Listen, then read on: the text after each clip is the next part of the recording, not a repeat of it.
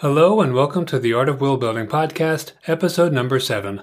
Today's topic is how to create monsters. This includes talking about how they differ from animals and species, how to make their origins interesting, their motivation, and more. This material and more is discussed in Chapter 5 of Creating Life, Volume 1 in the Art of World Building book series. Do you want practical advice on how to build better worlds faster and have more fun doing it?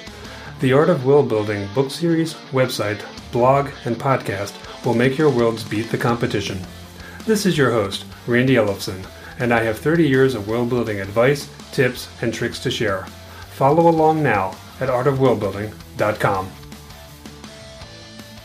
We all know what a monster is, but we might also be creating a species or animals, so let's try to be clear about the differences. The term implies something harmful, unnatural, or morally objectionable, whether that's a physical deformity or a psychological one. Storytellers have created monsters to get across one of those ideas, usually as a warning. In other words, traditionally, monsters weren't there simply to be killed by our heroes, although this is often something we see in science fiction and fantasy. The storytellers of old usually approached it that way, but in our modern times it seems like people often create monsters just to have something for our hero to kill. While there's nothing wrong with that, it almost suggests that there are two kinds of monsters.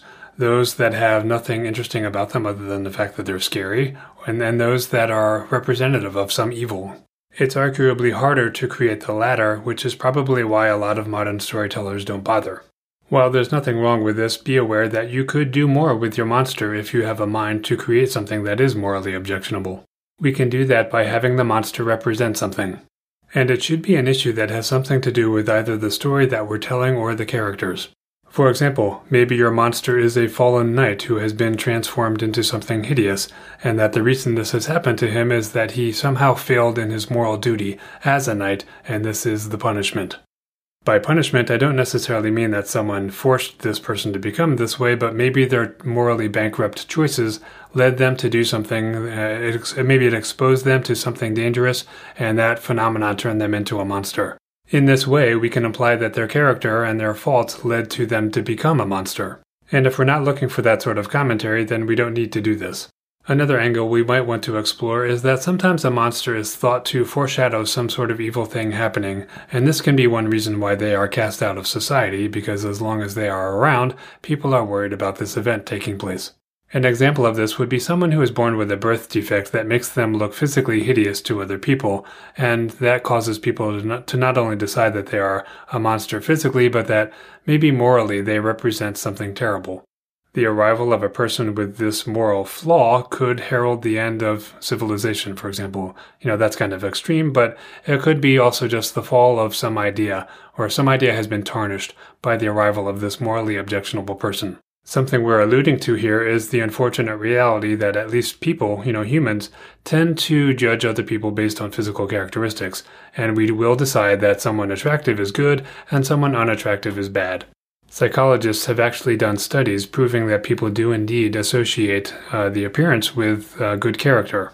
This is an unfortunate reality that we all have to live with. However, we could have species of our invention, or even the standard ones, that don't act like this. They might be the ones who take in a monster or a person who's considered a monster who has been cast out by another society. They may even become known for being a refuge for monsters. What if you have a character who at the end of a book becomes a monster for the second book and then goes to those people for refuge? It's an interesting story arc.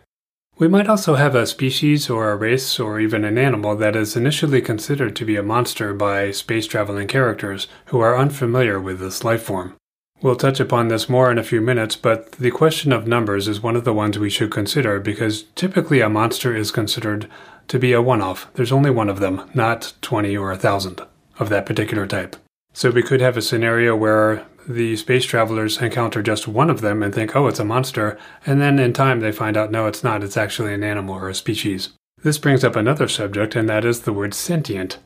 The definition of this word is the ability to sense, feel, and experience, which means that any animal is technically sentient, but in science fiction and fantasy, the word is often used to imply that someone or something either does or does not have human-like mental capabilities. This isn't really what the word means, but since you're probably familiar with that if you've heard of it at all, we're going to go ahead with that understanding of what the word sentient means throughout the rest of this episode if it comes up. Let's talk about the difference between a monster and a species. The main difference is arguably the mind. We don't expect a monster to have a philosophy or a culture or a society. In fact, there's usually only one of them. And we tend to think of these issues as things that distinguish humans from animals. Monsters are often considered to be much closer to animals than to humans. And I say humans here, but in the context of fantasy and science fiction, that includes any of the so-called sentient races, like, elves and dwarves. A monster isn't going to have its own language either, because of course if there's only one of them, then it doesn't have a need to develop a language at all, not to mention one to communicate with others of its kind when those don't exist. If it can speak at all, it's going to be one of the languages of another species. The lack of others is also why it's not going to have a society or a culture, because of course that implies there's more than one. While the mind of a monster is typically considered quite limited compared to those of humans, there's no reason we can't have an intelligent monster, and in fact, Dracula is one that comes to mind. But the thing about Dracula is that he was once a human. This is where his intelligence originates, and it has not been dramatically reduced by having become what we consider to be a monster. Whatever transformation he underwent did not cause that problem.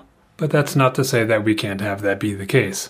Zombies come to mind as something that is typically very stupid, and then when we have one that is slightly more intelligent, we consider that an aberration. Monsters are typically unsophisticated and are much like an animal that is essentially backed into a corner and wants to eat us for dinner or just because we came into their territory. We don't imagine that they are sitting around writing symphonies or great literature. In theory, they wouldn't be able to appreciate these either, but anyone can enjoy music, and then of course you have the example of Frankenstein's monster, which actually became educated enough to read a book, and if you ever read Frankenstein, Mary Shelley has all these passages in there where the monster is thinking a lot about its place in the world and what is it doing here, how did it get abandoned by its creator, and so it's a relatively sophisticated monster in the sense that it can actually read and understand philosophy. But most of us don't know that because Hollywood tends to take Frankenstein, his monster, and turn it into just something that's walking around moaning and groaning and trying to kill people, of course, maybe ripping their arms off. This is, again, the exception rather than the rule. And while we are generalizing here, we're trying to get a baseline understanding of what we mean by monster. While we might all know what that means, sometimes thinking about these things can make us think of exceptions that we can do for variety. Let's also talk about monsters versus animals and what the differences are. I mentioned this earlier, but I think the single biggest difference is numbers. There's a reason that there's only one type of each monster, and that is because this implies that they are abnormal, which means that they are not common. Once we have dozens or hundreds or thousands of them, then they become common and they are not abnormal, and therefore they are not a monster anymore. This immediately reminds me of zombies, and they are considered monsters, but that's not really the word that we use to describe them most of the time. We refer to them as zombies. Maybe this is a technicality, but once we have more than one of them, we don't use the word monster to describe them. We instead have a name for the whole group of them, such as zombies. Zombies are certainly monstrous, but we don't use the word monster to refer to them. Think of it this way. If you and I were standing together, and a dozen zombies were coming toward us, and I said, "Oh look, it's a bunch of monsters," you would say, "No, it's not. They're zombies." In other words, zombie is more specific than monster. And one of the things implied by that specific word zombie is that zombies have predictable character traits. How do we know that they're predictable? Because there's more than one of them. By contrast, a monster is unique and therefore we don't know what it can do unless we have some sort of experience or we've heard about that, and therefore we use the generic word monster to describe it. You could almost say that monster is a fallback term if we don't know what else to refer to it by.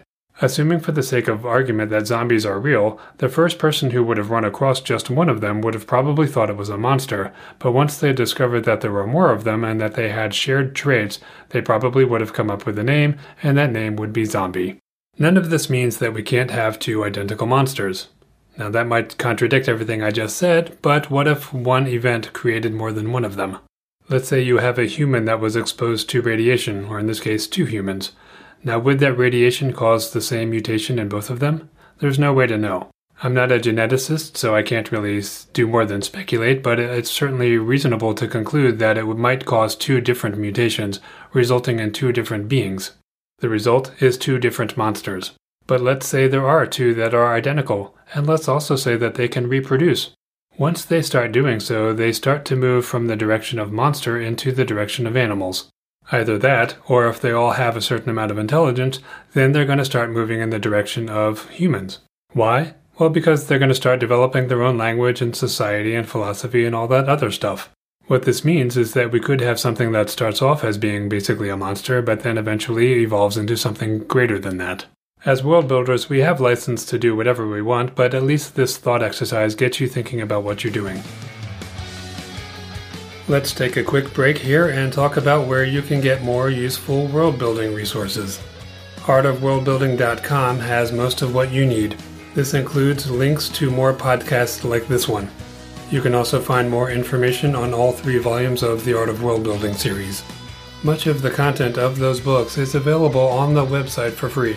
And the thing that you might find the most useful is that by signing up for the newsletter, you can download the free templates that are included with each volume of the Art of World Building series, whether you have bought the books or not. All you need to do is join the newsletter. You can do this by going to artofworldbuilding.com/newsletter. Sign up today and you will get your free templates and you will never miss an update about what is happening in the great world of world building.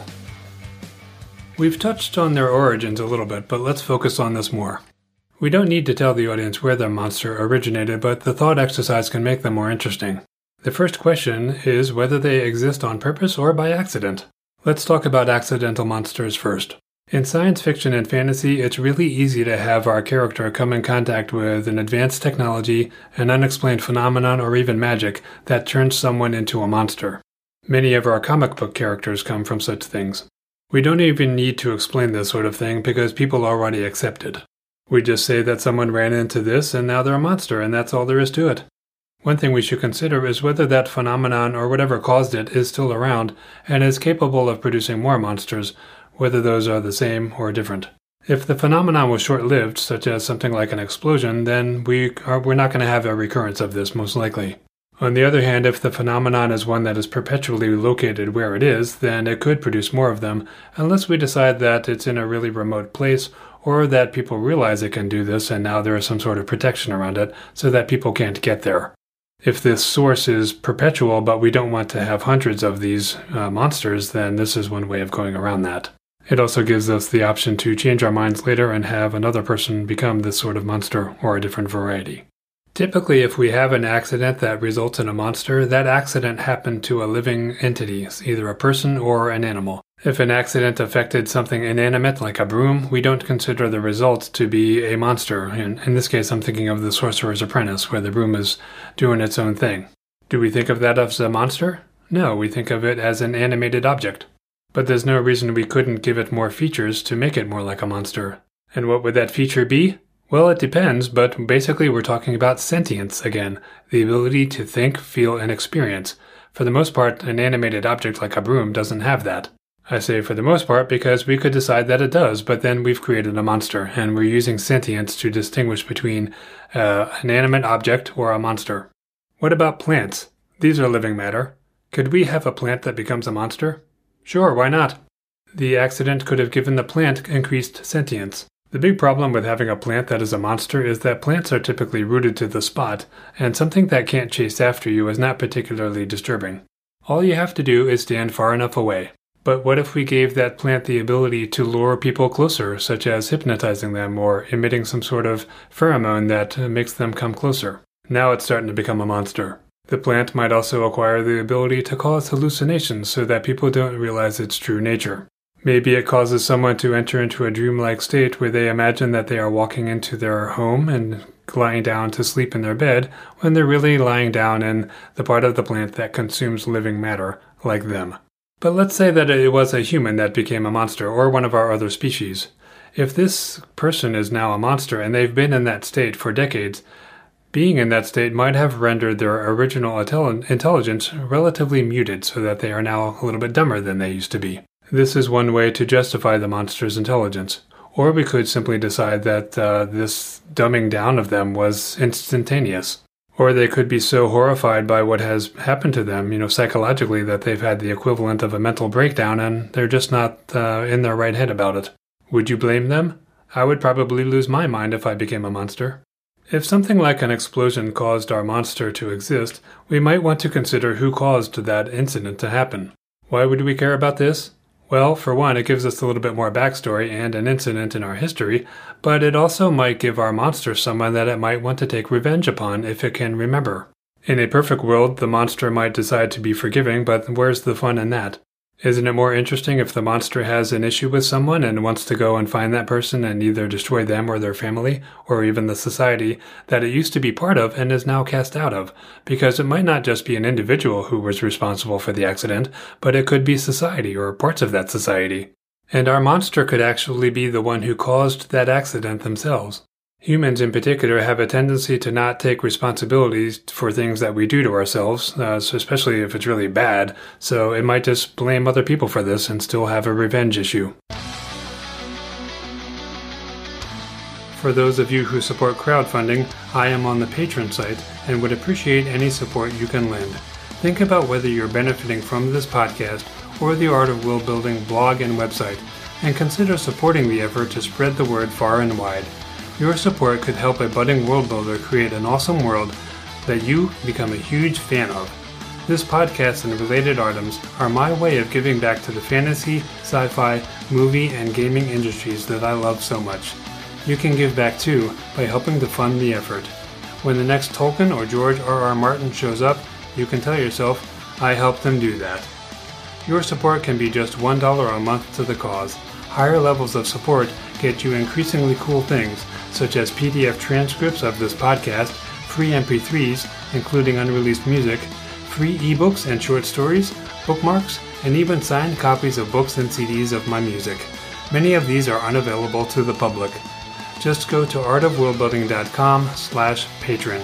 You can also just go to the homepage and click the big icon for this.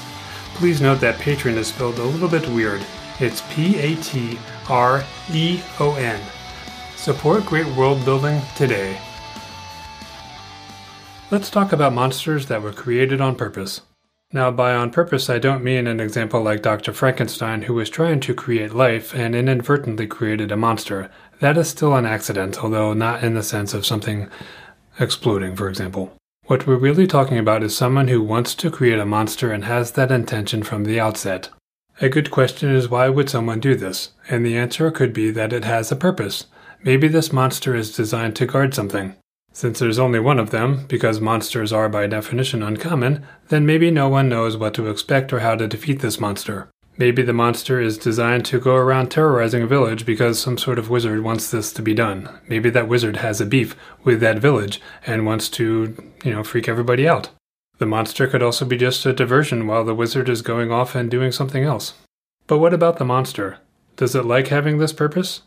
Does it enjoy doing what it's doing? And is it bound to its creator somehow, so that if something happens to that creator, the monster also suffers a bad fate? What if the creator dies and the monster is now on its own and is just going about trying to find its way? It might have once had a purpose, but now it doesn't, other than to possibly survive. Maybe the monster is so loyal that it wants to take revenge on those who destroyed its master. The monster could have been harsh because of the way its master treated it, and now that the master is gone, it might be a little bit more subdued or calmer and less of a monster to people. Of course, if it already went around terrorizing people, no one's going to care that it's calmer now, so there's that. If the monster had a purpose, that purpose could have been achieved a long time ago, leaving it aimless. Such a monster is likely to be a little bit more dramatic than one that is still caught up in whatever purpose it has. Any monster that's been created on purpose is arguably more likely to be content with being a monster than someone who was turned into one.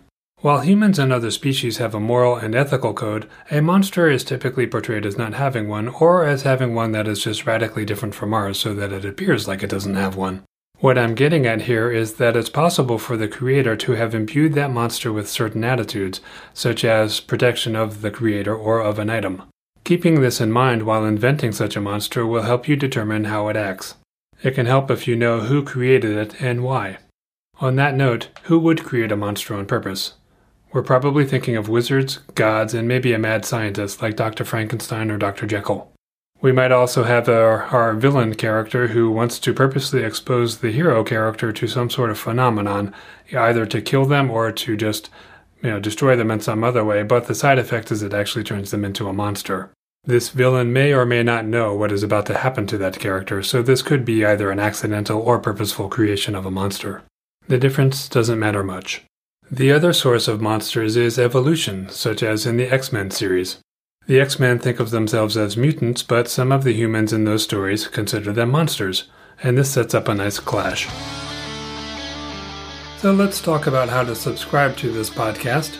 A podcast is a free downloadable audio show that enables you to learn while you're on the go. To subscribe to my podcast for free, you'll need an app to listen to the show from. For iPhone, iPad, and iPad listeners, grab your phone or device and go to the iTunes Store and search for The Art of World Building. This will help you to download the free podcast app, which is produced by Apple, and then subscribe to the show from within that app. Every time I produce a new episode, you'll get it downloaded right onto your iDevice. For Android listeners, you can download the Stitcher Radio app, which is free, and search for The Art of World Building. This only needs to be done once, and at that point you will never miss an episode. Let's talk a little bit about habitat, as where the monster lives is important to any story involving it, even if that home is never shown. The biggest reason we will show the home is that our characters have stumbled upon it or purposely sought out its lair in order to destroy it, and once we do show this home, this gives us a lot of opportunities to characterize the monster itself through the home. There could be any number of things that are lying around in this lair, including treasure, weapons, and the remains of victims. Those victims could either be animals or the other species. In both cases, but especially in the case of species, the monster could have been defending itself. Or it could have either lured those people there or gone out, kidnapped them, brought them back, and then consumed them to some degree. As for why the remains are still there, it's possible that the monster is warning anyone else who stumbles upon this lair or purposely goes seeking it out that this is what's going to happen to them if they come in. It's also quite possible that the monster doesn't understand that disease can spread from these, or the monster is actually immune to any such diseases. Another issue is the stench that could result from this, and once again the monster might not care, but that stench could actually lure other creatures in there, or the species realizing, hey, there's something dead over that way, let's go check it out, and then of course they end up finding the lair, so the monster may or may not want to avoid this. Of course, it's possible that our monster doesn't have a lair. This is a little bit uncommon because in literature the stories are typically cautionary, meaning that the monster is living somewhere near a settlement that is supposed to learn a lesson from the monster's existence. A monster that goes away for a long period of time might prevent the population from learning that lesson. On the other hand, there's no reason we can't have a monster that does like to travel.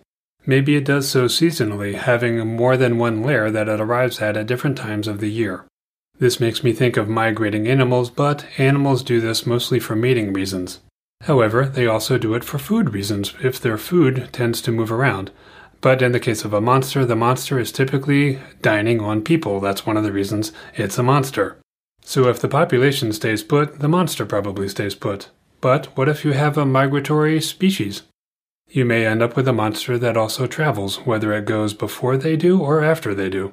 In worlds with magic or technology, there's no reason we can't have a monster who has acquired some other ability to get around.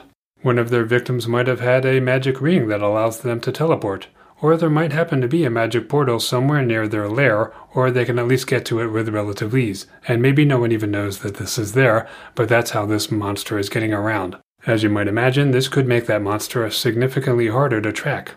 In some worlds, there's a kind of alternate reality that exists parallel to, the normal one, and where travel can happen at faster speeds. And maybe that land is where that monster exists, or that monster just has some access to that land and can get from one place to another in much faster time frames. I used that idea myself in my book The Everfiend, which you can download for free when you're joining the newsletter for The Art of World Building. Just check on the box for the fantasy fiction newsletter in addition to the Art of World Building one. Is the Everfiend a monster? Well, you're going to have to read the book to find out if there's more than one of them. In science fiction, we have another option for getting our monster from one place to another relatively quickly, and that would be technology. Now, magic and fantasy and technology and science fiction are pretty much the same thing, it's just that one of them has an explanation in a technical way and the other one doesn't. But the more interesting option here is the ability to use something like a spaceship. We don't normally think of a monster as having the mental capabilities to utilize a spaceship, but there's no reason it can't be. In fact, the ship could be something that is relatively easy to control, and it might even have something like autopilot settings. You just need to give your monster enough capability to command this ship, and then you're good to go. And this is a little bit easier if your monster has some ability to speak, or it has a telepathic ability, and there is a ship's artificial intelligence that can then do all the dirty work for the monster. This ship could essentially function as a home away from home. How does a monster acquire such a ship? Well, that's easy. The ship landed, and the monster killed the crew, and then it went on the ship, and away it goes. Let's talk a little bit more about a lair that is in a fixed location, because there's another point we want to bring up here. And that point is that usually monsters don't want anyone to find that lair. So the question remains, what do they do to obscure people from finding that lair? Does it go out of its way to avoid leaving tracks? Does it avoid leaving bodies? Does it purposely leave a trail, but that trail is a trap? There might be magical or technological devices that allow people to track the monster more easily. So does the monster have the ability to thwart those devices? If you're enjoying the podcast, please rate and review the show at artofworldbuilding.com/review. Reviews really are critical to encouraging more people to listen to a show they haven't heard of before, and it can also help the show rank better, allowing more people to discover it. Again, that URL is artofworldbuilding.com/review. The last thing we're going to talk about today is the monster's motivation. What does it want? Being left alone is a viable option. After all, if everyone thinks you're a monster, you probably don't want to be around them. In our modern world, with so much concern about bullying, we could see that this monster simply doesn't want to be on the receiving end of this. In fact, you could say that this is emotionally abusive. It seems kind of silly to say that about a monster because we consider them evil and they're going around attacking people, but certainly in modern children's stories, we have these stories where a monster is just considered to be a misunderstood creature of some kind, and it's actually a nice guy, but it's being bullied and therefore it's lashing out. This is a bit of a cliche, but the idea still stands. Maybe the monster just wants to be left alone and not have to deal with this. This is arguably more likely if that monster was once a species of ours and has been turned into a monster and remembers enough of its old life that it doesn't want to experience this. On that note, some of our species might think the monster has the right to be left alone, provided it's not going around killing people. In our modern times, we have a lot of this right to life kind of thing going on, so are there people or species who think that your monster has a right to live? Another motivation is hoarding treasure, but this is one that I've always had a problem with for one simple reason. If you're a monster and you are shunned by society, then treasure isn't going to do you any good. It's not like you can just waltz into town and say, hey, you know what, I want to buy that treasure chest over there for 50 gold pieces, and the guys can say, well, I'll sell it to you for 60. It's not going to happen. You're not going to have any bartering. So, this is money. A monster doesn't have any use for this. Now, the only alternative to that is to say, well, it's shiny, it's pretty, the monster's kind of dumb. It just likes this shiny, pretty stuff. In which case, okay, sure, hoarding treasure makes sense. A better justification for treasure being around a lair is that anyone who went to try to kill this monster has ended up dead, and their possessions are now just lying around, casually discarded, and the monster doesn't care or know what to do with it, and so it's still just sitting there. That makes a lot more sense.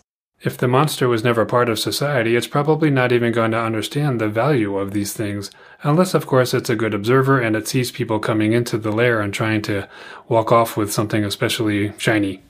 And, it might reasonably conclude, oh, that must be valuable, but is it even going to care that it is? Another justification for that treasure is, of course, it does attract people, and if the monster wants to eat those people, well, then it makes sense to leave that treasure around. What about food, since we were just talking about that? Everyone needs to eat, and your monster is likely no exception. The bigger the monster, the more it's going to need to eat, and the more frightening our monster is, the more likely we're going to have it wanting to eat the species instead of just the local cow population. Granted, it's not like people are not going to be upset about the livestock being eaten because there's only so many of them and it's someone's livelihood, but it's much more horrifying and upsetting when the people are being eaten, so we really might want to consider this as a motivation, that the monster is eating people just because it's hungry. Now, if the monster is a little bit smarter and more psychologically aggressive, maybe it's eating people just to freak people out.